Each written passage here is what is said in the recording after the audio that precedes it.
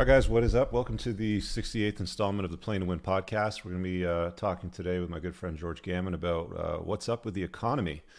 And normally I get guys to do like an elevator pitch because I know that not everybody's totally familiar with, my guests. But I think somebody dropped this in the chat before we got started. And this guy, Nathan, said, excited for the conversation. George's whiteboard videos are more informative than any economics class I've taken by a country mile. Um, I actually get that quite a bit. Yeah. I think that's a pretty solid way to sort of like, summarize George Gammon. But why don't you give him the quick elevator pitch and, let him know who you are and how you got into what you're doing? Because I mean, like your channel, I noticed in the description, in the about section, you use the word red pill when it comes to economics, which I thought was interesting because I don't think I've seen too many guys use that before. But let's let people know who you are and how you got there. Well, it's the same thing, Rich. It's seeing the code in the matrix, right? I mean, you say that all the time, and I'm obviously a huge fan of yours and a huge fan of Rolo's. And whenever you see that or use that phrase, seeing the code in the matrix, it applies to economics and finance just as much as it applies to dealing with women and the sexual dynamics that you guys talk about all the time. But the backstory is, first and foremost, I've never taken an econ class in my life. Mm-hmm. I've never taken a finance class. I almost flunked out of high school, and I got very poor grades, to say the least.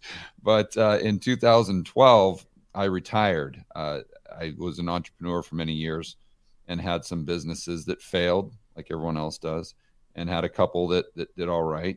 And the business I retired from had over 100 employees. And I had a little bit of money saved up, enough to where I didn't have to go back to work again, as long as I could get maybe a 5% return. So I wanted to figure out how to invest my own money. I didn't want to delegate that to someone else. Mm-hmm. And but I didn't know anything about investing. I knew a lot about business. I knew how to make money, but that is a completely different skill set from investing. I didn't know what the bond market was. I didn't know what the Federal Reserve was. I mean, none of the just basics. So I started watching YouTube videos, oddly enough, and went to Milton Friedman, Free to Choose, and I started studying Thomas Sowell and Jim Rogers and Jim Grant, Jim Rickards, Peter Schiff, Doug Casey, Rick Rule. And I really resonated with Jim Rogers. I said, okay, well, that's what I want to do. And this was 2012. So I wanted to buy things when they're cheap and sell them when they're expensive. And so at the time, real estate was really cheap. So I kind of dove headfirst into the real estate game and bought a bunch of properties in Kansas City. And then I started doing that in South America, in Ecuador and Colombia. And I've been investing in real estate in Medellin, Colombia since 2015.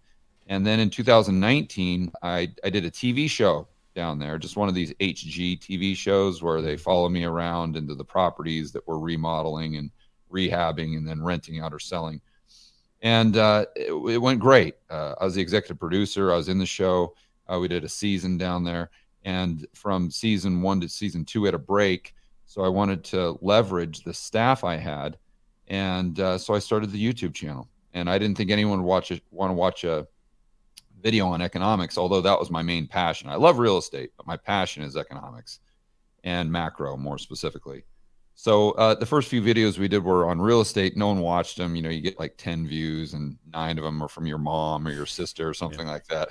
you know how it goes when you start. It's crickets, man. It's crickets for the first bit. But then I did a couple videos on macro, and those were the ones that really blew up. So it was a great fit, and I just stuck with it. And after 6 or 7 months, I had maybe 100,000 subscribers or so. And now after a couple years, we've got 360 or 70,000 subscribers on the George Gammon channel. That's where I do most of the whiteboard videos.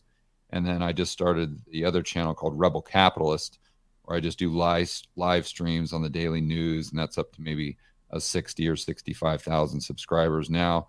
We've got the podcast, which is called the Rebel Capitalist Show. That's doing very well in the business and investing category in iTunes. So I just love doing it. I love talking to people like you and Peter Schiff. And fortunately, all those guys that I really looked up to and learned from, I've been able to actually interview for the show. So it's been a ride. I absolutely love it. And I just wake up every morning and just super excited. Yeah, I've watched a few of them. I used to listen to Peter Schiff's podcast probably around 2013. Mm. He always had an interesting take. Yeah, I actually just got off the phone with him Yeah. about 10 minutes ago. He called me up. He's in Connecticut, and he was talking to me about some things he thought I should have added to one of my whiteboard videos. Oh, You should have said this. You should have said this. You should have said this. And then he wants to do a debate with our good friend Brent Johnson on the dollar. So I'm going to set that up in the channel in the next couple of weeks. I get that all the time. People telling me that I should have included something in a Yeah, video or yeah, or a yeah. chapter in my book that I didn't, and it's like, well, okay. You know what I was thinking about when you were kind of doing your elevator pitch is, we kind of have a similar story because it was around 2012 that I started to get in the exit kind of space from my debt relief business, Yeah. and I think we're the same age too, Rich. yeah, and it wasn't the housing market, that I was looking into at the time because I was a little delayed until about 2015, and the full exit was around 2018 or so. But how would you compare running a company of 100 employees to trying to figure out the direction of the economy and where to place your bets with your own money, right? Like this is money that you've earned, paid taxes on, and you want to deploy to go to work for you. What's that like trying to figure out the economy versus trying to figure out how to run a business? Like how would you compare the two? Like are there similarities? Are there differences? Oh, complete opposites. As a business, you're babysitting, especially when you got 100 employees and you're managing people. You're trying to problem solve just constantly putting out fires. And then you're trying to take charge and grow the business in whatever way that you can and try to seize opportunity. But in investing, number one, you don't have to deal with employees.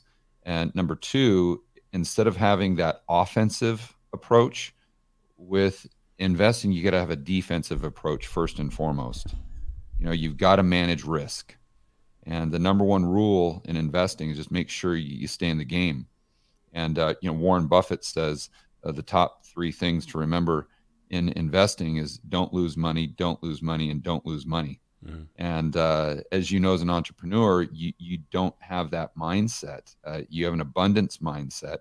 And like I said earlier, you're always looking for opportunities to start a new business, to create a new revenue stream. And you've got to be willing to take an acceptable amount of risk, and often risk that other people would see as excessive.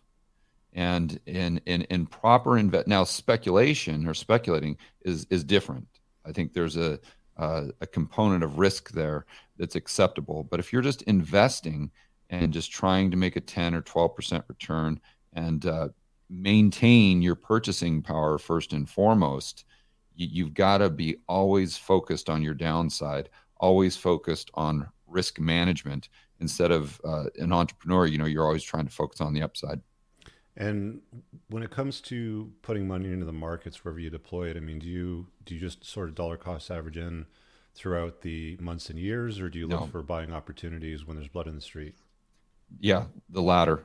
So I've always, but this is different, based on objectives and your personality. You've really got to know yourself well. Yeah. As an investor, you got to know what your strengths are, what your weaknesses are, but you need to do that in entrepreneurship as well. But I really just don't, I tried not to do anything. Going back to Jim Rogers, one of his famous lines is he always said that you got to just wait and sit on your hands, be very, very patient. And when a pile of money is sitting in the corner, just go pick it up and then come back to your chair. And in the interim, do nothing. And sometimes you go a year, you go 2 years without seeing a pile of money show up in the corner, but that's fine. That's okay. So many people have this itch to keep doing things, and usually that's counterproductive. So as an example, one of the first times I actually bought shares was back in 2013 when Cyprus had the bail-ins. I don't know if you remember that, when when they had their banking crisis. Mm-hmm. And they actually, took depositors' money, and their stock market went down by 99%. Mm. And you could go in there and buy publicly traded shares of hotels, as an example. Cyprus is a big tourist destination, and they were just trading for pennies, and you could get like a 10, 15% dividend yield. So I went and did that, just took advantage of crisis investing, if you will. Mm-hmm.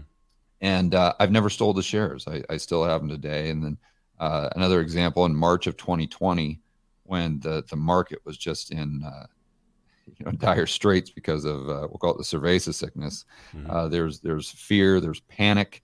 That's another indicator I like to use when, as far as on the buy side, is when there's panic. You always want to get greedy. And I was buying when oil was down under $20 a barrel. I was buying oil producers when oil was negative $38 a barrel, if you remember that. Mm-hmm. And I was buying uranium. I was buying a lot of the commodities because at the time, and to this day, I think that we've gone into a commodities super cycle, which usually lasts about 10 to 15 years. The last one started in 96, 98 and ended in 2011. And I think that we went into another one in 2020, and we'll probably be in this bull market super cycle until 2030, 2035. Now, that's not to say that there isn't volatility. There's always extreme volatility where prices will go way, way up and then they'll come crashing down. But that's what you use as your buying opportunity and kind of buy around that long-term view. But you got to be patient to add to your position. I think now is a great time, or a great example. We've got oil at $110 a barrel. And anytime oil gets over 80 or 85, adjusted for inflation, it's pretty expensive. Mm-hmm. So I was wanting to buy, and I did quite extensively when it was under $30 a barrel. And right now I'm not buying, definitely not selling, but I'm waiting for a pullback. If Russia, hopefully, the Russia-Ukraine thing comes to an end very quickly, I think that makes oil drop down to probably 80. That might be a buying opportunity. Or if we get a recession, we had the inversion of the yield curve in the United States with the Treasury market, the 2s and 10s, maybe 2 months ago. We had a negative GDP print for Q1 in the United States. We've got a lot of indicators that are screaming recession right now. So if we go into a recession, especially as the Fed is raising interest rates, that could be very bearish for commodities. But again, I think that's a buying opportunity if you've got that long-term 10 to 15-year time horizon where we're in this super cycle. And you saw those stages and those fluctuations in price in the last one we went through from 96 to 2011 as well. So that's kind of the way I like to do things. Another example of just buying cheap and selling expensive is when I bought real estate in 2012, I wasn't trying to figure out the price. And this is something I learned from Jim Rogers as well, is I don't think that's a prudent strategy and that's what most people do first and foremost, is they try to ask themselves, well, what's the price going to do, right? If I'm buying a home in 2012, do I think the prices are going to go up, or do I think they're going to go down? If the prices are going to go down, then I'm going to hold off and not buy. If the prices are going to go up, then I'm going to go ahead and buy now. And I don't think that's the right approach. Instead, you've got to just ask yourself a simple question: is it cheap? If it's cheap, buy it, regardless of which direction you think the price is going. And if it's expensive, sell it. So in 2012, I thought the prices most likely were going to continue to go down, but I bought anyway because it was cheap. And then I just sold my last property in the United States a couple months ago. Now, that's not because I think the market's going to crash. Maybe I do, maybe I don't. But the market could go up it could triple from here. Who knows? But I don't care about that because I'm just selling because it's expensive, regardless of which direction I think the price is going to go. And I think if you continue to do that and you're agnostic as far as the commodity, or excuse me, you're agnostic as far as the types of assets you're willing to invest in and where you're willing to invest. You just do that over and over and over again. And I think that's an edge. And if you do that over the long term, I think you're going to come out a winner. What about the dollar cost average guys that are all about time in the market rather than timing the market? Because you basically summarized your strategy and timing the market. Have you considered that investment strategy? Yeah, I don't like that because I could show you so many examples of when the market goes down and doesn't come back up. Mm-hmm. So now, if you're buying cheap, then it's just kind of a waiting game and you're minimizing your downside. But that's not to say that you get every investment right. Again, that's a numbers game. You know, you're going to get maybe 60% of them right, 40%, but you just got to ride your winners and you got to cut your losers short. But as far as just blindly buying, regardless of whether things are expensive or cheap, just because we've had a slight pullback, again, I don't like that. If you look at Japan as an example, back in 1990, you know, their real estate market and their stock market went down by 50, 60%. And to this day, in nominal terms, it has not, quote unquote, recovered. So, you know, it's a fallacy to think that the stock market just always goes up over time. You hear that from financial advisors Mm-hmm. that are young or are kind of trying to sell you some oceanfront property in Arizona by just showing you charts from 1981 to today's date. Why do they do that? Because we've been in a down cycle in interest rates. You know, interest rates have gone from 18 or 19% all the way down to 0%. Okay, well, in that environment, sure, stocks are going to go up, but interest rates are cyclical.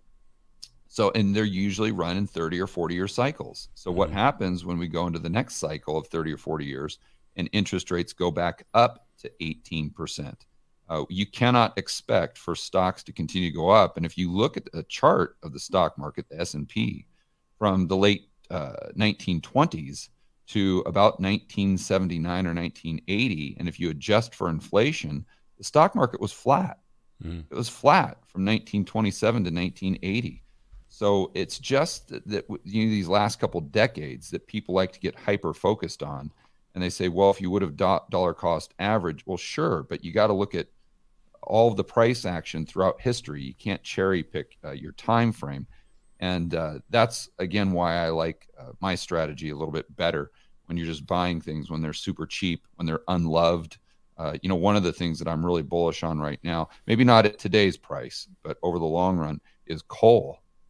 And, you know, most people would be super excited about Facebook or Tesla or something like that, Zoom, maybe, you know, some of these high flying tech stocks. Mm-hmm. But when you mention coal, people just get this sour look on their face and they tell you that you're crazy.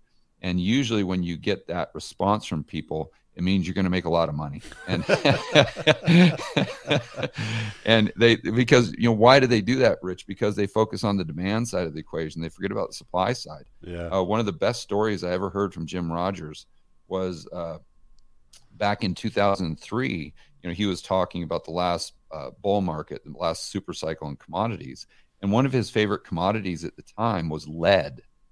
And you know, you're my age, so I'm sure you remember back in those days in the late 90s, lead was public enemy number one. I mean, it was all in the media that it was getting in kids like bloodstreams and it was messing them up and poisoning them. And people were, you know, if it was in their paint, they were stripping off their paint and redoing their house and all these things. I mean, no one wanted to touch lead, quite literally.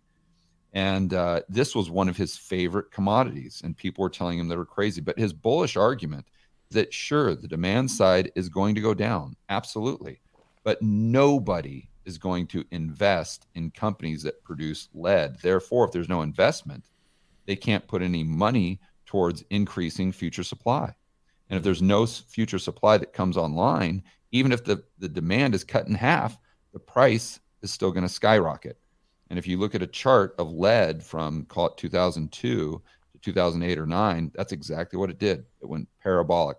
So I think that we could be in that same cycle with coal right now, even though the price is run and I'm not a buyer today. Yeah, I'm with you on that.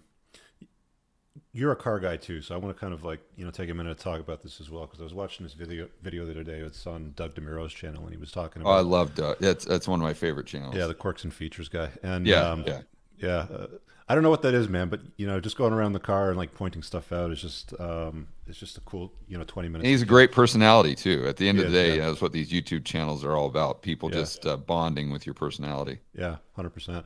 But speaking of the unloved and cars that would become future classics, one of the things that he was pointing out from past trends as well was certain vehicles that were unloved at the end of their product cycle. A real good example would have been like the last model years of the first gen Acura NSX, which I think went out of Right. production in 2001, 2, or 3, or something like that. But nobody really liked them. It had no ability to compete with any of the exotic cars of its day, and they had a hard time getting rid of them. Same thing with the Ford GT back in 2004 to 6, I think it was. They couldn't even get them off the lot. Same thing with the Lexus LFA. They were paying people to go around and show the car off at like Cars and Coffees to try to generate some interest so they could sell some. But all these cars are worth a vast fortune today. Like you could have bought a Ford GT only a few years 150 ago. grand. I remember I was looking at one back in Yeah, yeah, 2007 or so. yeah. They're up over half a mil. 600, 700. Depending on the quality and the spec of the car. Same thing with the Acura NSX. They're selling for way more than what they were selling them for, back in the day. So he made a couple of interesting, predictions, and he was talking, essentially about things that weren't loved today that are limited production, performance cars that will probably have a lot of interest. You do the same thing, I think, with F-250 diesel trucks right now. Yeah, yeah. I just stumbled across that, and that's been a really fun thing to do. Is kind of like a little side hustle. I was down in Tucson helping out my younger brother, and I bought an Airstream, if you know what that is, Hmm. and one of those silver cylinder kind of American iconic RV trailer things. And I had never owned a truck. I didn't know the first thing about it. And so I bought a Ford F-150, and I were very close to Mexico. So I'm like, oh, I'll buy one that's beat up, take it down to Mexico, get it fixed up, because I knew a bit of Spanish, and it'd be a fun adventure. So I did that, and then I found out that the F-150 couldn't pull the trailer, so I had to sell it. I sold it in like 3 days, made like 2 or 3 grand. I'm like, well, this is fun. And I started to research these Power Stroke 7.3 diesels from 95 to 2002, a lot better. And I found that they're in massive demand. So I started buying them and selling them on eBay just as I was down there helping out my brother. It was a fun thing to do. And I really enjoyed it. And I kept now I probably got 5 or 6 of them in storage that are like 60, 70,000 original miles on them. And I just keep them as a store of value, just like I'd keep a bar of gold, just kind of as insurance, because I know that they'll always maintain their value relative to inflation. Another thing that I wanted to point out, though, Rich, what you're saying, those cars that are unloved. Remember when the Gallardo first came out? Yeah. And I bought one back in, I think they first came out in 2004, and I bought one in like 2006. But back then, the paddle shifters were really, that was the hot thing, and no one wanted a stick shift. And then remember the Ferrari, what was it? The 435 was the last one that they had, or the F430, I'm sorry, Yeah. was the last one that they made with the stick.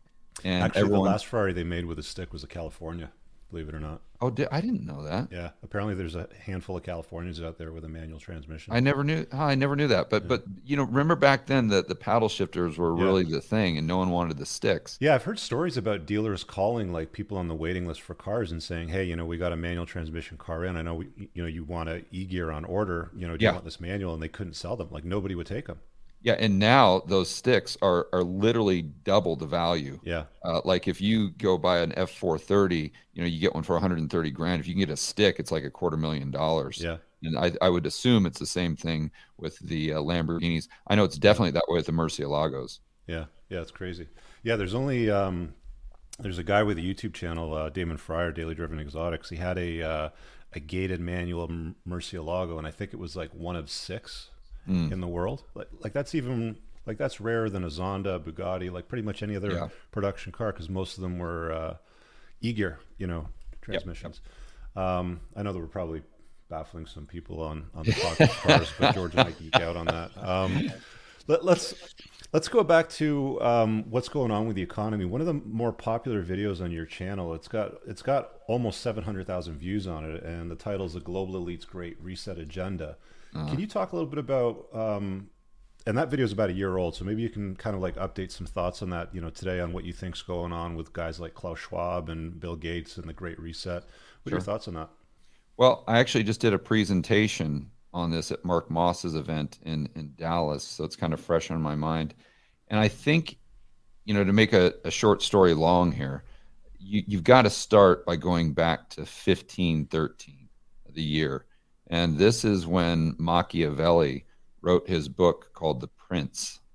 And if any of your viewers or listeners haven't read the book or at least watched like a documentary, you got to do it. The book's It's called The Prince? The Prince. Yeah, it's only about 90 pages. Okay. And basically, back then, kind of the mainstream narrative, if you will, is that what made a good leader or a king or a prince was integrity, was honesty, was virtue, all of these things. And Machiavelli was the first one that came out and said, you're lying to yourself. That the way you stay in power as a politician is by doing the opposite of that. If you want to do good, you've got to be willing to be bad. Ethically, you got to abandon all morals. You've got to be willing to go against your word. You've got to be ruthless. You have to do these things, or else you're A, not even going to get into power, and B, if you get there, you're not going to keep your position of power. So, fast forward to the 1900s, and several of the dictators were very, very influenced by Machiavelli. Hitler, Stalin, just to name a few. John Gotti used to reference The Prince all the time. And it had a massive impact on a gentleman by the name of Henry Kissinger. So much so that one of the more recent versions of The Prince, it's still in print today, the cover of it has Henry Kissinger on the cover. And so now we go to 1967, and Klaus Schwab takes a class or a seminar from Kissinger at Harvard. And he said that was one of the greatest impacts on his life.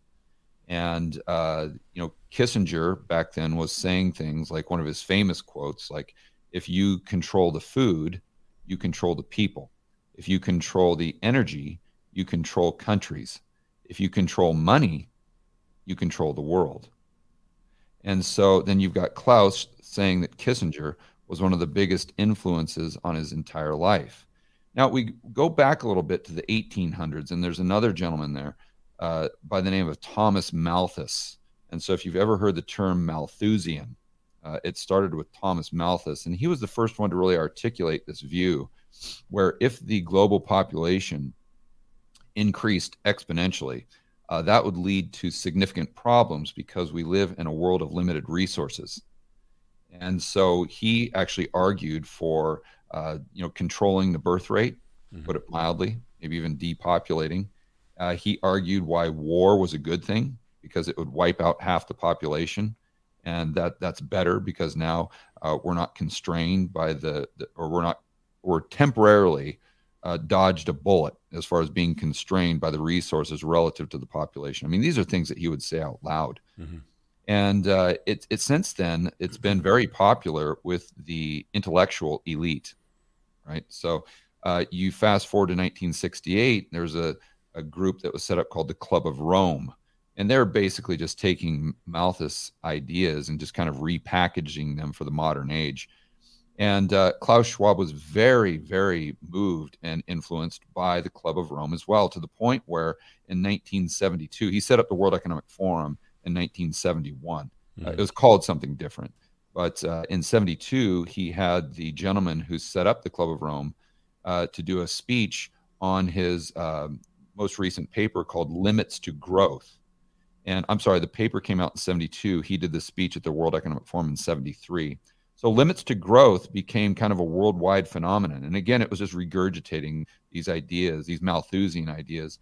And so much so that MIT actually turned it into a computer program where they projected the end of the world based on human population growth, pollution, and damage to the environment. And then in 91, the Club of Rome, which still exists today, came out with another paper that was wildly popular that kind of re-articulated their views, but then said the only solution is not at a local level. It's not at an individual level. It's not at a state level. It's not at a country level. The only way you're going to solve this is through central planning and basically a global government. And this echoed a lot of the thoughts from Henry Kissinger as well. So then when you fast forward to today, and I'm sure a lot of your viewers have seen the clips of Bill Gates talking about how there's a big problem with the population going from 7 billion up to 9 billion or 12 billion. Mm-hmm. And this is just him looking at the Club of Rome and being influenced by Klaus Schwab.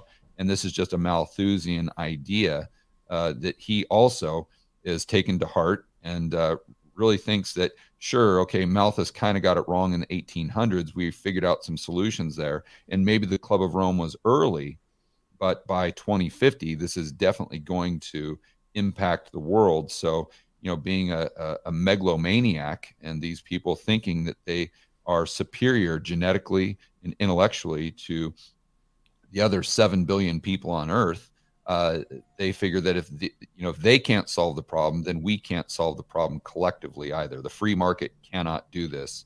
So you've got two options. Either you reduce the energy use or you reduce the birth rate, or ideally you do both. Mm-hmm. And that's why when you look at everything that's happening in the world, whether it's the Great Reset agenda, whether it's the government's response to, we'll call it the cerveza sickness, keep it YouTube friendly. Mm-hmm. Even right there, Trudeau. Trudeau is just a pawn of Klaus Schwab. I mean, the way you know this is because when you hear Klaus Schwab speak and hear Trudeau speak, he uses the exact same words. It's like it's a script that they're given, and it's a dead giveaway. Yeah, exactly. And Biden does the exact same thing. Yeah. So we go into this world where we are today, where you're looking at what they're doing. And I would go so far as to say Russia as well.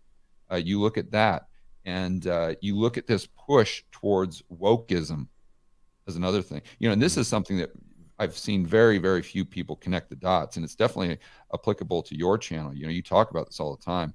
But I think that one of the reasons the global elite, and now they're in bed with the corporations as well, one of the reasons why they're pushing this woke agenda so much is because it reduces the birth rate. And if you just look at their three main objectives, and I've kind of done a lot of thinking on this, and I think you can really summarize it by saying, the reduction in energy, like we're saying, the reduction in the birth rate, and then usurping power, control, and wealth. So if you look at either a woke agenda through softens the population and it makes it more compliant too. Yes. Yeah, and I think that their reaction to the cerveza sickness was a big step forward for them to condition people to basically believing in absurdities. You look at all the absurdities throughout the mainstream narrative right now, and the more you can get people to believe in what is just ridiculous, the more power and control you have over their daily life. And, even looking at what's happening in Russia, Ukraine, why is it that the media is just so hell bent on the U.S. getting involved with Russia? Why isn't it something, like Afghanistan, or why isn't it something that where the media is not paying as much attention to it like they have in wars in the past? And you say, oh, it's about, Putin invading a democratic society. Okay. I think if you look at the propaganda around this, and we see it recently with this push towards Sweden and Finland joining NATO, and I think that it's because the global elite want the United States to get involved because it helps them achieve those three objectives. Look at it through that lens. Is it going? Look what's happening in Europe right now. They're having to ration natural gas. They're having to ration energy use. They're having to ration electricity. Okay, what's objective number one? Check that box. Okay, we go into a nuclear war. Okay, check box number two. Decreases the birth rate in the population, that's for sure. And then if we go into a war, who are the entities that benefit from that? It would be the global elite, the politicians. The people are the ones, especially the poor and middle class, that always end up paying the price. So I wouldn't go so far as to say that they're behind everything. But the title of my presentation at Mark's event was "Never Let a Crisis Go to Waste." And I think that they've got these objectives. And then when a crisis presents itself, they sit back and say, okay, we influence this politician, this corporate head, this CEO, this hedge fund manager, these people that come to Davos. So, and this, mainstream media outlet. So how can we position a narrative around this crisis and implement policy that'll help us achieve one, two, or all three of those objectives we just outlined? You're very articulate at presenting that information without causing any issues on YouTube. I commend you for that. I've had a lot of practice, Rich. I want to ask you now. So now that you've sort of explained that, how are you hedging your bets to profit and survive that economic and change in the world that you see coming? It goes right back to commodities. Because in that world where, one of their main things obviously is climate change. And I'm not someone that's going to say that climate change is right or wrong or man-made or not man-made. Your audience can decide that for themselves. Let's just agree on that. Yeah. But I can tell you that the global elite don't care about polar bears. Right. They don't care about the temperature in the ocean. It's all just a ruse. It's a Trojan horse to help them achieve those Malthusian objectives and the power, control, and wealth. And then we go back to the Kissinger quote, how do you control countries? Well, you control the energy. And how do you control the population? You control the food. And we can see that kind of play out with all the food shortages and energy prices going sky high. And then with them, again, controlling that narrative, which I think they're going to do more and more through this quote unquote disinformation. And this basically war on freedom of speech and this push towards censorship. But that's, kind of a completely separate topic. But if you look at, how they're trying to get from A to B with the Green New Deal, as an example, with trying to completely stop using fossil fuels, which goes right back to lead, remember, and the whole ESG movement. Well, why is it that, or one of the reasons, I'll say, not the entire reason, but one of the main reasons why energy prices are so high today is because of the ESG movement, because no capital went into sourcing more supply. So sure, you can sit there and say how dirty coal is. And sure, you can sit there and say how we shouldn't invest in natural gas. And then you can sleep well at night. You can look yourself in the mirror and pat yourself on the back thinking that you're doing good. But at the end of the day, that's going to mean much, much, much higher prices. And that's going to mean that the poor and the middle class suffer to a greater degree. And that means lower GDP growth. And that means that the standard of living for society goes down because energy is the economy. If you looked at a chart, Rich, of the global population, you'll see it just kind of exponential growth like that. But if you put that up against a chart with GDP does the same thing, but do that with energy use. And energy does the exact same thing. So if you don't have that energy increasing at the same rate, you cannot increase GDP, and that's going to lower the standard of living. But my point there is everything that they're pushing as far as their narrative is going to lead to higher and higher commodity prices, not just with energy, coal. Uranium is another thing that I really, really like right now. But it's also going to lead to the soft commodities increasing in price because, unfortunately, we're going to see massive shortages. I mean, look at what's happening in Sri Lanka right now. Their government is completely imploding because they can't get diesel. They just cannot get fuel because they don't have the dollars for a variety of different reasons. But I think that's going to get a lot better that's going to get a lot worse before it gets better. So if you want an investment theme around the Great Reset agenda, it would be buy commodities, but maybe not now. Wait till there's panic, wait till the price really goes down and use that as a buying opportunity for this, what I think will contribute to this long-term super cycle.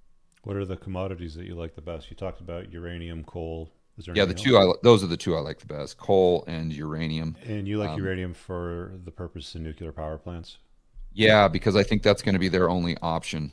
And you It can really already has see been that. their only option. Like I find it's funny when you see these like guys that think that electric cars are the solution, and they think that there's like fields of windmills and solar panels that are collecting the electricity to charge up these cars. But they don't realize like probably 95% of the electricity comes from coal and whatever nuclear plants are still running. But I think there's a lot of people that are afraid of nuclear still. Although you're right, it's really the only prudent source of hardcore, reliable energy that's relatively cheap and safe. Even though a Yeah, lot and of people still don't think ironically it's enough, safe. it's a lot greener than It is very something green. like natural gas or something that we've tried to replace it with. Biomass has been a big one that's been blowing up over the last few years, which is really just cutting down forests and burning the wood. Yeah, They biofuels. call it Yeah, they you call know it what's biomass to make it sound environmentally friendly, but it's just tearing down trees and burning them. Yeah, yeah. One of the charts I've used to illustrate what we've been discussing quite extensively is a chart of energy use broken down by the specific energy source, Hmm. going back to like 1800.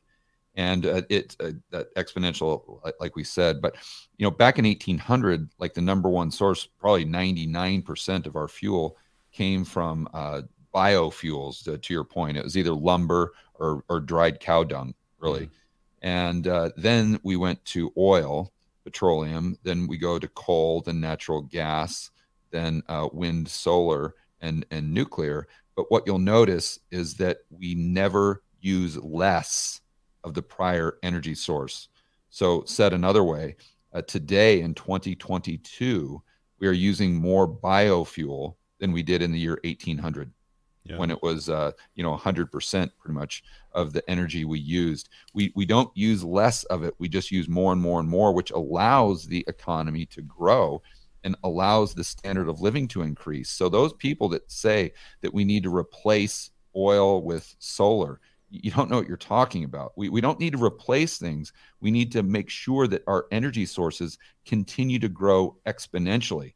If we don't have that, then what you're going to have is just you're going to kill billions of people on Earth, and you're going to lower the standard of living for everyone else, and it's going to get really ugly really quick if you flatten out the energy source but yet keep the population growing exponentially. They've got that's one thing I'll give them credit for, like Bill Gates and Klaus.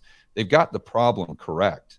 It's Hmm. just their solution is wildly wrong. Hmm. My solution would be let the free market fix this. It's been fixing it since Malthus came out with his ideas in 1800. Because if the population goes from 7 billion to 9 billion, what Bill Gates forgets to tell you is that's an additional 2 billion people on this planet that can solve the problem. And if you just deregulate, if you just let the people, just do what they do and pursue their own self-interest, going back to Atlas Shrugged, you're going to solve these Malthusian problems. But it's not going to come from a top-down approach. It's got to be from a decentralized, bottom-up, free market capitalist approach. Yeah, but you're asking these elites to step aside and let the markets do their thing, and they don't like doing that. Yeah, yeah. They're always going to Well, try to meddle. it Um, crushes their worldview because their yeah, worldview is based pretty much in eugenics, with this idea that they are superior yeah, they in think pretty they're much every gods. way. So Yeah, if they can't solve the problem, there's no way they can expect anyone else to solve the problem because everyone else is inferior to them. yeah, and I think it all is predicated on breeding fear, whether it's fear around the environment, climate change, the food, viruses. Look There's a at new what they're one. doing to the free range chickens in Yeah, the United. Have you read into that? I mean, that is very disturbing. They're yeah. killing them by the millions because they're saying that they're scared of another bird flu, and that it's like, Well, we really, have a are new we one that really just came scared of out that, or are you recently. just I don't know trying to if you make sure heard the people can't feed monkeypox. themselves? I don't know if you heard about the new one that just came out. It's called the monkeypox. I heard about that this morning somewhere. Yeah. That's you guys are going to be hearing a lot about that over the next few weeks because the whole cerveza sickness has played itself out, and people aren't really buying it anymore, so they have to cook up a new one. Yeah. Um, I don't know. Back to the commodities with coal and uranium. Are there any companies that you like? I have my pen ready so I can jot down and add it to my watch list.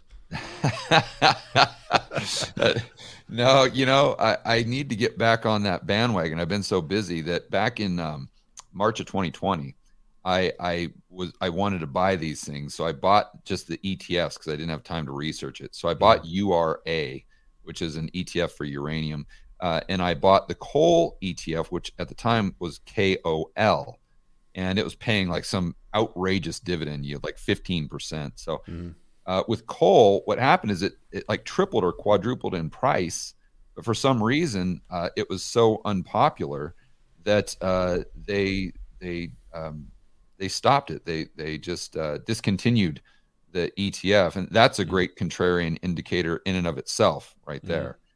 But now I'm looking for some other coal plays when they come down, but I don't have any specific ones. I would look at producers.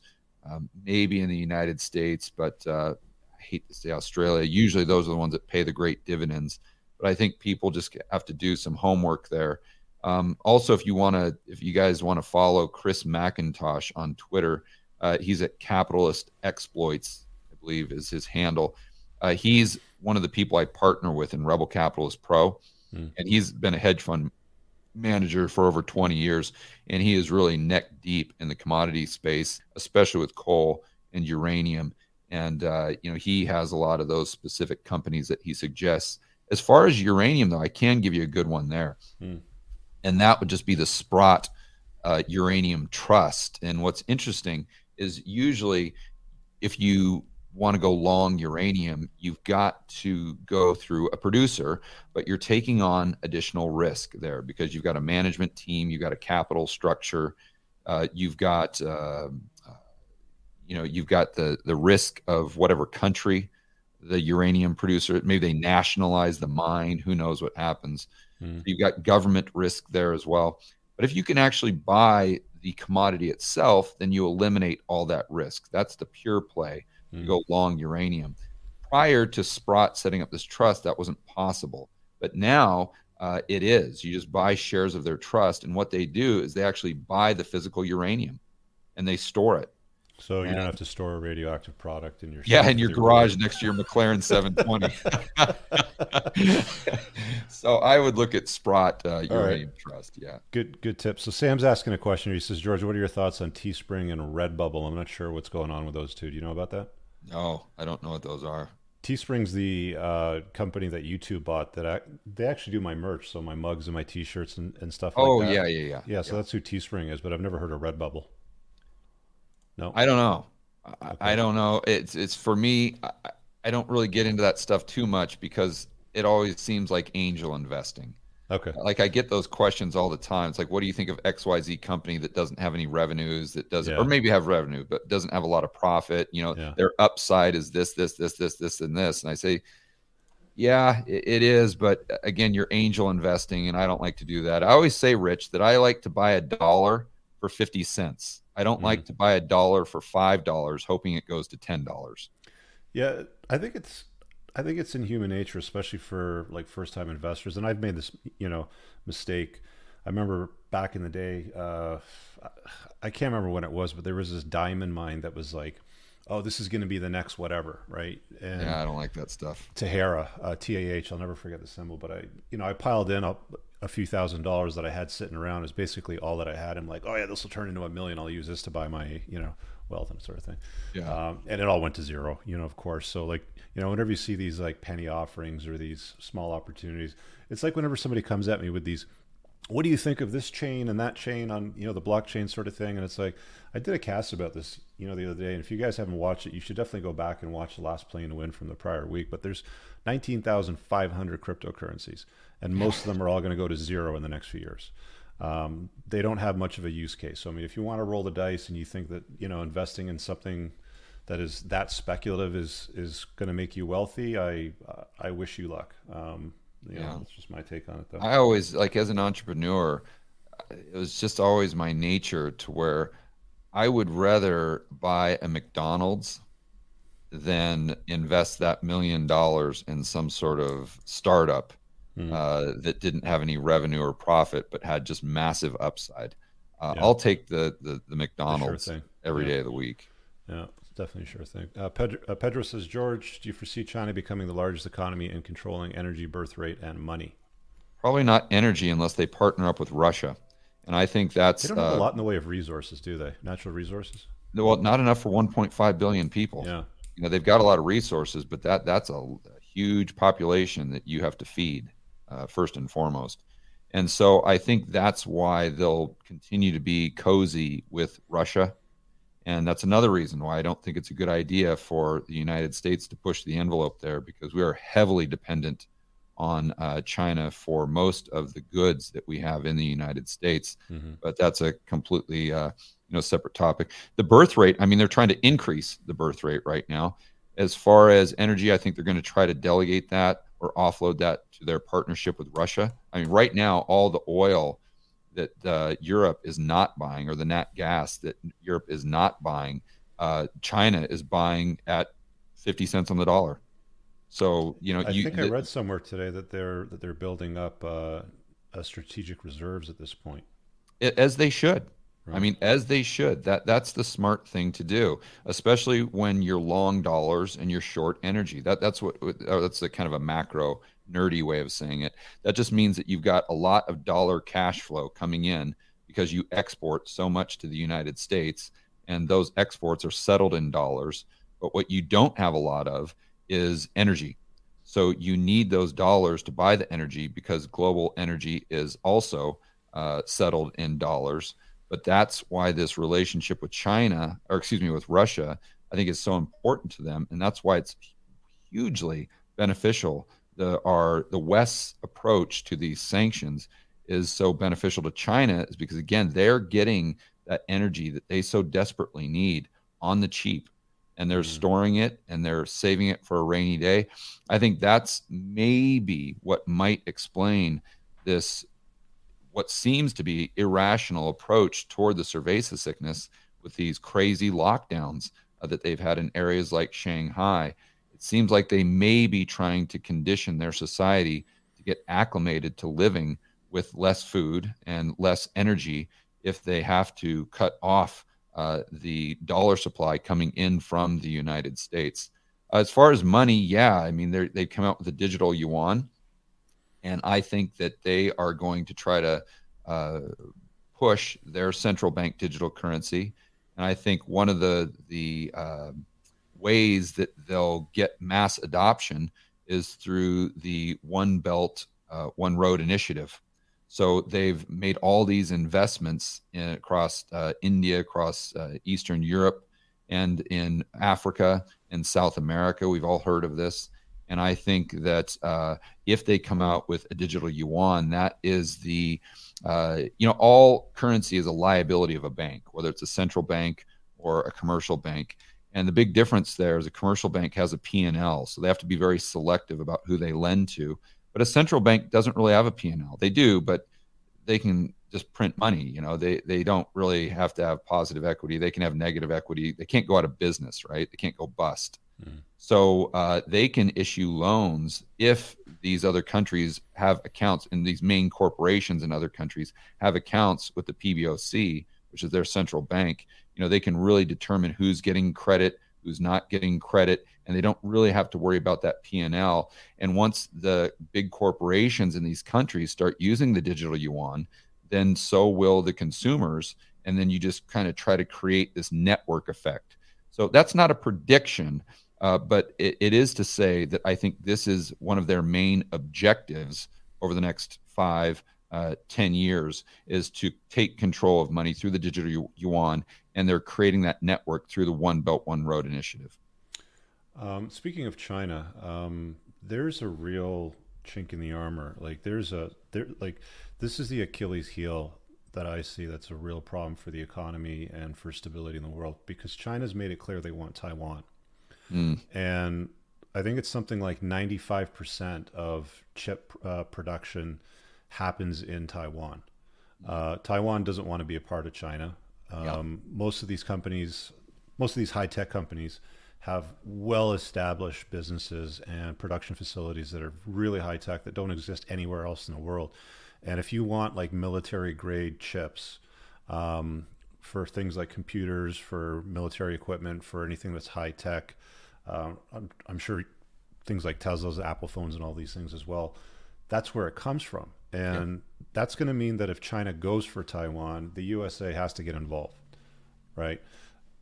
They can't hand over access to that technology and those production facilities to China. That's going to be a real problem. I don't know how much you know about the details of that, but it's a pretty significant risk as I see it. Do you have any comments on that?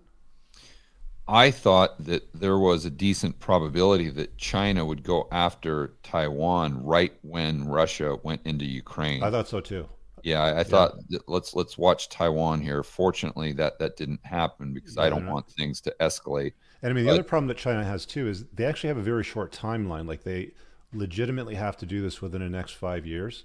Otherwise, they won't have the resources and manpower to take back Taiwan.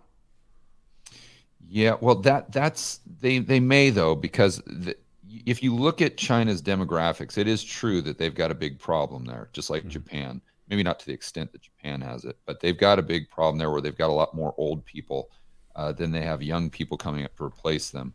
But if they are able to continue to urbanize and grow their economy, you're pulling so many poor people out of poverty into the cities that you might not have as big a demographic problem Mhm. as other countries that didn't have that growth potential. And I'm not talking about the next year or two. China's going to have big problems. I'm talking about maybe 5, 10 years down the road.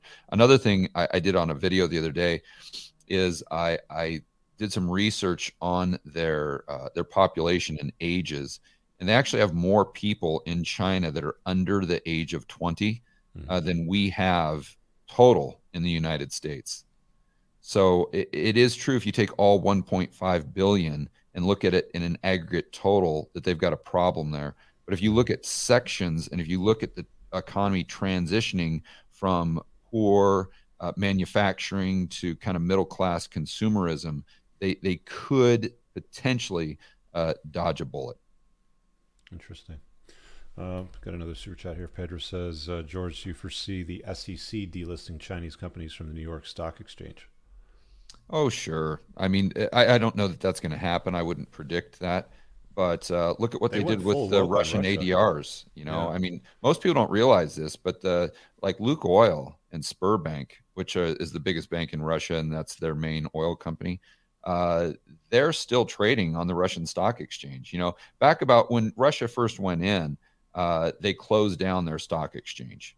And everyone thinks that it's still closed today because the ADRs that you could buy as an American or a Canadian citizen, that really it's like kind of like an ETF where the underlying asset they own are those Russian shares and ruble denominated shares, but you can buy them in dollars. Mhm. Everyone thinks that since those are frozen and they're not being traded, that Russia's stock exchange must be closed. And that's not the case. The Russian exchange is open. They've been doing business for probably a month and a half, and a lot of those shares have probably not back to the level they were prior to the invasion, but they're up at a pretty high level. But my point was those ADRs are still frozen. So if the West, and look at this, the West was willing to freeze the assets of another country's central bank. I mean, that doesn't sound like a big deal for people who don't know macro, but that's like nuclear war. I mean, that is something that is totally unprecedented. And Yeah. so for the United States and the West to be willing to do that, I wouldn't put anything past them. And especially when you look at what Canada did to the truckers, you want to talk about that on an individual level when they're just going around willy nilly, just freezing bank accounts and trying to dehumanize people that have even made donations and trying to track them down and dox them and do all these things. Why wouldn't they ban U.S. citizens or delist these Chinese companies as kind of a retaliation measure? And of course, the way they'll sell that is, well, it's for your benefit, it's for your good, it's for your For your safety, safety. it's Yeah. for your security, and you're too stupid, rich, to make your own decisions. So Mhm. we'll just go ahead and make the decisions for you as to what you can and can't do with your money. And I think that's another thing that they'll probably use to leverage this push towards disinformation and censorship, right? Where we have to set up a central bank digital currency because we have to know every single transaction that Canadians and Americans are making to make sure that there's no one that's funneling money to the enemy. We want to make sure that Rich Cooper isn't funneling money to Putin, or we want to make sure that George Gammon isn't funneling money to Xi Jinping. So in order to do that, they could do that if we have cash.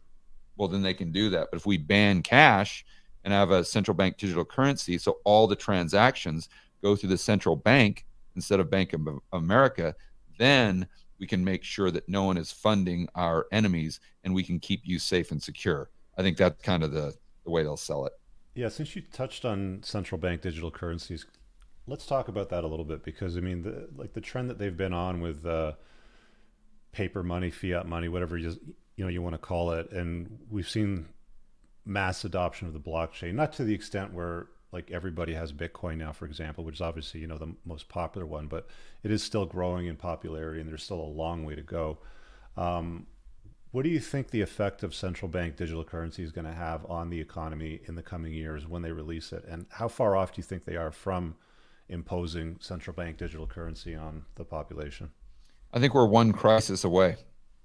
So you go back, first of all, you have to understand these central bankers I think are sociopaths, but they're also Keynesian. So they just look at everything through the lens of aggregate demand. Mm-hmm. So aggregate demand fixes everything. We can just, so if it's stimmy checks, whatever we need to do to increase aggregate demand. So you go back to 2020 and they had a real issue increasing aggregate demand directly, i.e. getting dollars into the back pocket of the average Joe and Jane that can go out there and spend it.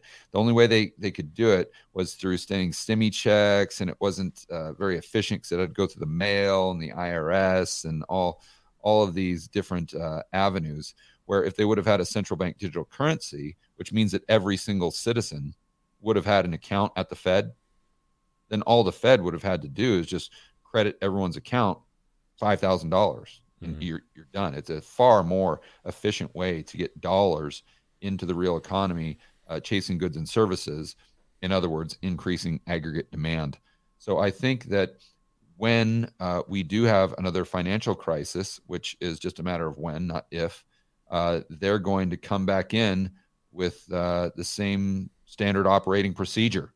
And that's that we need to do QE. We need to drop rates down to back down to 0%. And we also need to come out with more stimulus. And in order to do that, we're going to use a central bank digital currency. And the average Joe and Jane is going to say, what is a central bank digital? And they're probably not even going to set it up that way, Rich. They're probably just going to say, in order to get your stimmy check, what you need to do is just go to your phone and you need to download the Fed app. Mm-hmm. And then we'll give you your stimmy checks and you can just spend the new money just with the QR code or whatever it is on your phone when you go to Starbucks or Walmart or Target or what have you. And we'll give you 1,000 Fed coins per month. And people aren't even going to ask, there's free money? Sure, let me download the Fed app. And then what that does is that gives every single person an account with the Fed automatically, just like you now have an account with B of A or Wells Fargo. And it's going to gradually transition people off of using their local bank and instead using the Fed.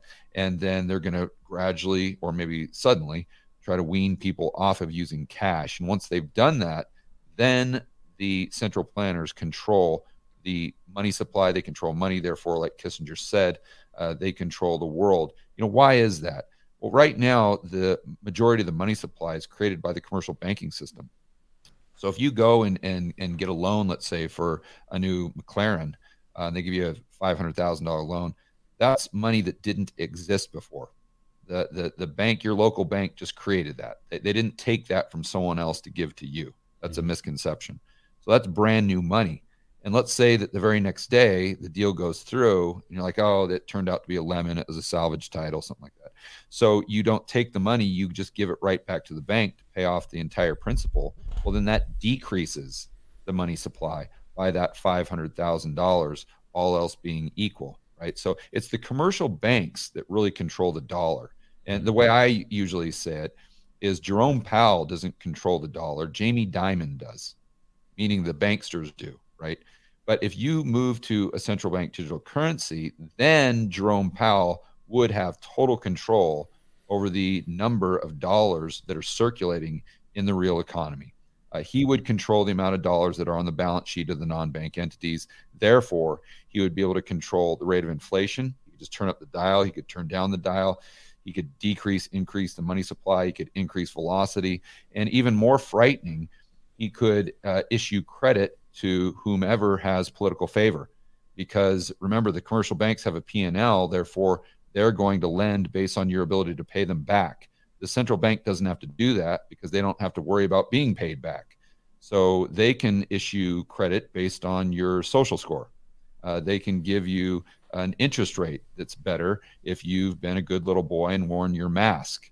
But if you get caught outside on camera, as an example, walking into a Walmart and you're not social distancing, well, that's going to be deducted from your credit score. And the next time, or excuse me, your social score.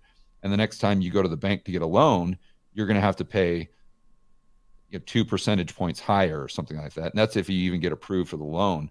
And then, of course, down here in the United States, where there's Trudeau as well will really get on board with this, where they will extend credit to these groups that have political favor, right? So if you're a straight white guy, forget it. You're not getting a loan for anything at any price. But no, you'll get a preferred rate if you're right. But if you're some blue hair, a liberal gal or whatever, then you're going to get free money just showered upon you.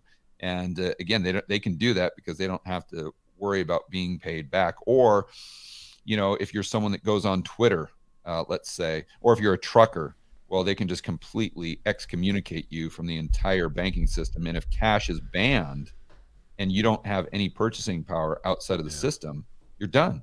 You're absolutely done. And you can't take that purchasing power and go down to Colombia because, again, it's trapped within the banking system. And that goes back to that Kissinger quote. And it's coming, guys. It's not like it's not going to come. I mean, George just gave you a very simple way of how they're going to force it on the citizens of a country. And the part that he didn't touch on was like the programmability of the money. So if you've got a climate crisis, for example, and you've received your central bank digital currency and you want to go get your groceries, but you've extended your carbon credits for meat, let's say, at the checkout, when you try to check out with that steak, they may deny you the purchase of that and hand you a bag of crickets or bugs instead, because that's what you've been deemed to only be acceptable to eat at that point in time. And that might tie in your social credit.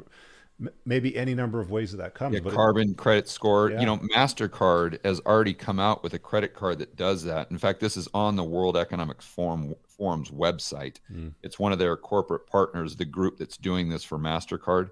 And this specific card tracks your carbon score monthly based on what you buy. So if you buy more diesel fuel, if you buy more hamburger than you buy lettuce or something like that, it tracks your score there. So to your point, if you get to a certain level and the government deems that inappropriate, then they just cut you off. Or another thing they do, Rich, is if they want to increase velocity, let's say bail out the government debt. Let's say the government's at 150% debt to GDP and they need to inflate their way out and they can't create the inflation they need, like Japan. And remember, inflation is just stealing purchasing power from the poor and middle class. What they can do is they say, okay, here's your stimmy check, or here's your Fed bucks for the month. Now you've got to spend this within a week or else it disappears. And so people run out, spend it. That gets velocity increasing. That increases the rate of inflation, which again lowers the debt burden for the federal government. Although through the rate of inflation, and since people's wages don't go up at the same rate, it decreases the purchasing power of the average Joe and Jane. And that's, on a side note, that's one thing that we're seeing play out right in front of our eyes right now with the society in the United States. We are getting far, far poorer just almost every single month, because you get inflation going up at, let's just say, 8% per year, and it's a lot higher than the government would admit. But wages are only going up at 5%. So if wages are only going up at 5%, if real inflation is at 15, that's a 10% delta per year. And you compound that over 5 years, and that means people's real wages are being decreased significantly, and the government is doing that intentionally to bail themselves out so they can pay back their debt with cheaper dollars. What is the hedge against that? Is it Bitcoin? I think commodities are a great hedge against that. Again, I just keep beating this drum. But going back to what we were saying, I think you have to, as with the World Economic Forum and whatnot, you have to have some sort of purchasing power outside the banking system. Mm-hmm. And I think that that's one of the main reasons I like Bitcoin. I mean, long term, I'm pretty bullish. When it was up at 45, 50, 60, I was saying I'm definitely not adding to my position right now, because I just saw hysteria everywhere. You know, Bitcoin's going to 1 million. You know, the cab drivers talking about it. The shoe shine boy, you know, talking about the 1920s with stocks. Yeah. They're talking about it, and I don't like to buy it. So I like to wait for panic. Mm-hmm. So it's come down quite a bit now. I still would like to see a little more panic. I always tell people that my trigger to add to my position is when Michael Saylor has to sell. That'll be the capitulation. Apparently, there's moment. No circumstance in which they would have to sell their Bitcoin, is what he said. Yes, he says that now. We'll see. But my point there is, regardless of the price action of Bitcoin, I think you've got to own a little bit of it just to have that purchasing power outside of the banking system, in case you become the next, or your group becomes the next set of truckers. I also love physical gold for that reason. And another thing that's kind of off most people's radars, that's fantastic purchasing power outside of the system, are Rolex watches. Yeah. And if you can get a good Rolex, you know, James Cameron, or, you know, if you can get the all gold Submariner, I mean, that's 40 grand of purchasing power that you can just slap on your wrist in a moment's notice and get on a flight to Argentina or something. Mm-hmm. So if you have, you know, let's say 5 of those in your bag, got a couple $100 grand in purchasing power. That gives you a lot of flexibility and a lot of freedom and a lot of purchasing power outside of the whole Klaus, Trudeau, Biden central bank system that I think they're trying to create. Cool. All right. Well, let's clean up these super chats, and then we'll wrap up. So we've got Brado says, our 40-year mortgage is coming. What will all that mean? I don't know if 40-year mortgages are coming, but I think they will try to come up with schemes to prop up the housing market if it goes down in nominal terms. So right now, the game the Fed is playing is they're trying to bring down the CPI, or headline CPI, without increasing rates. So they sit there and talk tough like Paul Volcker, but at the end of the day, they've only increased rates to 75 basis points. And that's nothing, because they know that they can't take rates to 2%, 3% without completely crushing the economy, because the debt is so high, the sovereign debt, the corporate debt, and the consumer debt. So they're trying to talk down asset prices, like the stock market, like the housing market, to bring down CPI. So my point here is that the United States and most people in general, for some reason, there's this big disconnect between asset prices and consumer prices. So they like asset inflation, but they hate consumer price inflation, as though they're not connected somehow, right? Mm-hmm. So my point is, even if we have higher CPI, I think they'll still try to prop up the market if nominal prices start to slide. 40-year mortgages could be a way they do that. Another thing that they're proposing in Australia right now is the government just buying a 40% equity position in your house. I don't know if you heard about that, Rich, but no, that's new. So if you can't afford the high prices of a house, well, instead of adding supply and letting the free market work, the government is saying, we'll buy 40% of your house right when you buy it. So we'll take a 40% equity position, and then you'll only have to make the monthly payments on 60%. And they say when housing prices go up and you decide to sell, then you can just, when you know, at the sale point, the title company, you can just pay off the government their 40% position. The government will make money, you'll make money, and you'll have these super, super low monthly payments. What they don't tell you is if prices go down, your equity position gets wiped out immediately if you can't make those mortgage payments, especially Yeah. because down there all the loans are adjustable rate. So if rates go up, then who does that house go back to? It goes right back to the government, and All the then they own all the housing stock. all the sneaky ways the government tries to move itself into your life. Yeah. it's just never ending. Like, I don't Yeah, it's swear like often on the Reagan's quote, or cast. was it Reagan or Milton Friedman that said, the scariest, I'm paraphrasing, but they said the scariest thing that can happen to you is when the government shows up at your front door and says, "We're here to help." Yeah, well, I mean, they're basically saying that we become a partner in your family wealth if you're going to take a 40% position in your business. I mean, I was just about to say, like, I don't swear that often in my cast, but the government can just fuck right off when it comes to getting Yeah, involved in our lives. agreed, Is the way that I see it. agreed. Ernesto says international stuff is making waves, of course, but are the economical effects of the aging boomer generations worth considering moving forward? For example, sales of their homes, stocks, etc. Yeah, that's a great cross current that Ernesto is talking about. And we have to understand that with inflation, deflation, stocks going up or down, housing prices going up or down, there's always forces on both sides, right? There's tailwinds for the housing market. There's headwinds for the housing market. One of the main headwinds is the demographics that he's referring to. Now, a tailwind that might counter that would be the government coming in and doing one of these programs, or just universal basic income. Mm. Sure, you've got a demographic problem, but if you don't want deflation, we'll just send everybody $2,000 a month and make them spend it within 2 weeks. And you're going to have a lot of inflation, even though you've got the baby boomers retiring, right? So there's ways around that. And I think the government has looked at Japan over the last 20 years in the central banks and said to themselves, okay, what did they do wrong? Why could they not create inflation? And when you look at it, it's pretty obvious what they did wrong. And now they have the technology to make sure that doesn't happen again, especially if we have a central bank digital currency. Okay, and we got you don't think Shanghai Yeah. is intentional to slow economic growth of the largest Yeah, importer of the yeah. I US. think that's another thing that could be going on there. It's a great point. Is if you want to basically have a subtle weapon against the United States and pretty much the global economy, just shut down Shanghai and shut down the port there when China supplies so many of the goods that we use in the global economy. It could be just, they're sending a shot across the bow to all these other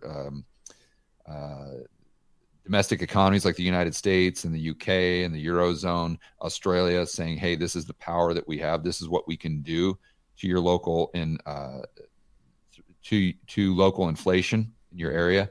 And this is a big message to the politicians because they know that that is political kryptonite. The fastest thing you can do to not get reelected is have consumer prices increase, have the price of gas go from $3 a gallon to $5. It doesn't matter what side of the aisle you're on, you're not going to vote for that guy or that gal. So this could be China's way of doing that. It could be China's way of conditioning their society to be prepared for life with fewer resources if they have to go to war. It also could be a way of China just saving face, right? Because they've got to manage 1.5 billion people, and they have this authoritarian approach, and they can't show weakness. So if you put all your eggs into the lockdown basket, if you have further spikes in the cerveza sickness, you have to go back to locking down. You can't admit that or you can't not do it, because then you were admitting that you were wrong to begin with. And then if the 1.5 billion people, if they see Superman bleed, then all of a sudden maybe he's human, and you start seeing a lot of the protest, a lot of civil unrest. So that could be another component of their strategy as well, as they're just trying to save face so they can continue to take this authoritarian approach with the population. Next one is, George, do you think the Americans Canadian relocating to locations with lower cost of living like Colombia is a wise move considering the upcoming economic collapse, rising inflation, and increased cost of living? I do. I mean, that's what I'm doing in my own personal life. So I'm in Miami right now. To be honest with you, I don't like spending a lot of time here because I know Russia has nuclear subs that are superior to our technology, probably 20 miles off the coast. The U.S. can't see. And Mm. although that's a very, very low probability, I wouldn't lose sleep over it. I don't like being in the line of fire, so to speak.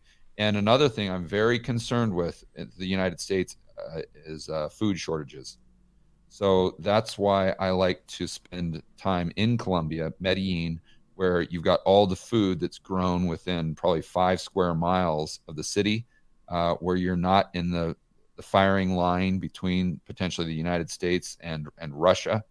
And you can just sit back from a distance, enjoy fantastic weather, fantastic food, fantastic people, women, maybe more specifically, and just a great cost of living and enjoy life.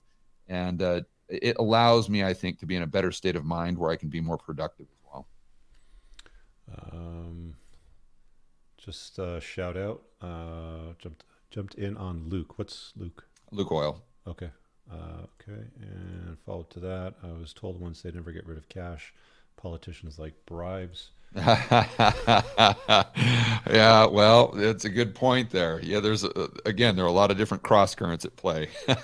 Remember, there's rules for different set of, like the elites, right? So Yeah, the rules are for thee and not not for for me. me. Yeah. Rip Hill Korea, any advice for Asian South Korean who wants to invest with dollars? Well, again, I'd look at commodities. I'd set up an IB account with Interactive Brokers, and I'd look at some of those coal companies. I'd look at the Sprott Uranium Trust. I would look at, let's see, dollar. I mean, if you want dry powder, you're probably best to go into T-bills, just short term and roll them over. Hmm. And then maybe wait for dollar assets to get cheaper, like the stock market if we have a recession. That's probably what I would do. I mean, that's what I'm doing in my own portfolio. Is I have a much, much, much larger cash position than I usually have.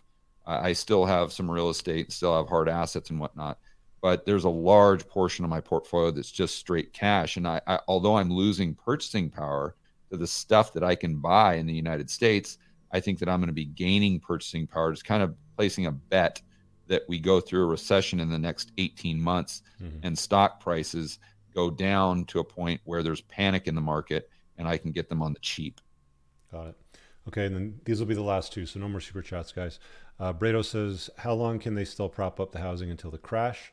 Can they prevent such a crash indefinitely with the programs you mentioned? Not indefinitely, because at some point in time, there's no free lunch. You got to pay the fiddler. Hmm. But if you look at Canada, if you look at all the crazy programs they've come out with in Australia, I mean, I don't see why the United States can't do the exact same thing. And especially if the Fed They're starts watching very issuing closely debt right and now. mortgages, on their balance sheet where they don't have to worry about being paid back. I definitely think they've got more tools in the central bank bag to try to prop up the housing market. Will it work? I don't know. We'll have to see. All right, and then the last one before we wrap up, Tim says, just sold my home and bought 50 acres of land in the country. Nice. I have 130,000 in the bank and was planning to use that plus 200K mortgage to build a home. Would you recommend holding off the building and shop house? Sorry, building a shop slash house, cash debt free. Yeah, it depends on how secure your income is. So if you've got a super steady source of income that's recession proof, and you're positive that you can make that mortgage payment, it might make sense. But the thing where I hesitate there is you could get stuck if your income gets put on hold. Now you've got this mortgage payment and you're buying a property that doesn't necessarily cash flow. If your property, like if you had an Airbnb or a bed and breakfast on the property, I would like that a lot more because then you're paying off the mortgage with other people's money, meaning that cash flow that's being produced by the asset itself. So I would prefer that, but I'm not going to tell you not to do it because it's a great plan B. It just depends on how secure your income stream is. Awesome. George, it's been a absolute pleasure and slice to have this conversation with you, to let you red pill my audience on some ideas around money and the economy and what you see going on. If you guys like George's take on things, go and subscribe to his YouTube channel, George Gammon, and his other YouTube channel, Rebel Capitalist. This is all he talks about. He also holds events in real life events. So, you can check those out as well. Yeah, Anything Rebel else? Capitalist Live is the next one. It's Miami, June 24th through the 26th. And we got Doug Casey. We got Kiyosaki's going to be there. Coming up Jeff soon. Snyder, Brent Johnson. It's going to be a blast. So you guys can check it out at rebelcapitalistlive.com. Anything else you wanted to shout out to before we wrap up? No, that's it. I appreciate you having me on, Rich. It's always a pleasure to talk to you. I can't wait to get you down to one of my events or a mastermind group and say hello face to face, grab a beer, and talk cars. We'll do it, brother. We'll do it soon. Thanks. And again, guys, give that thumbs up a quick hit, and thanks for watching today.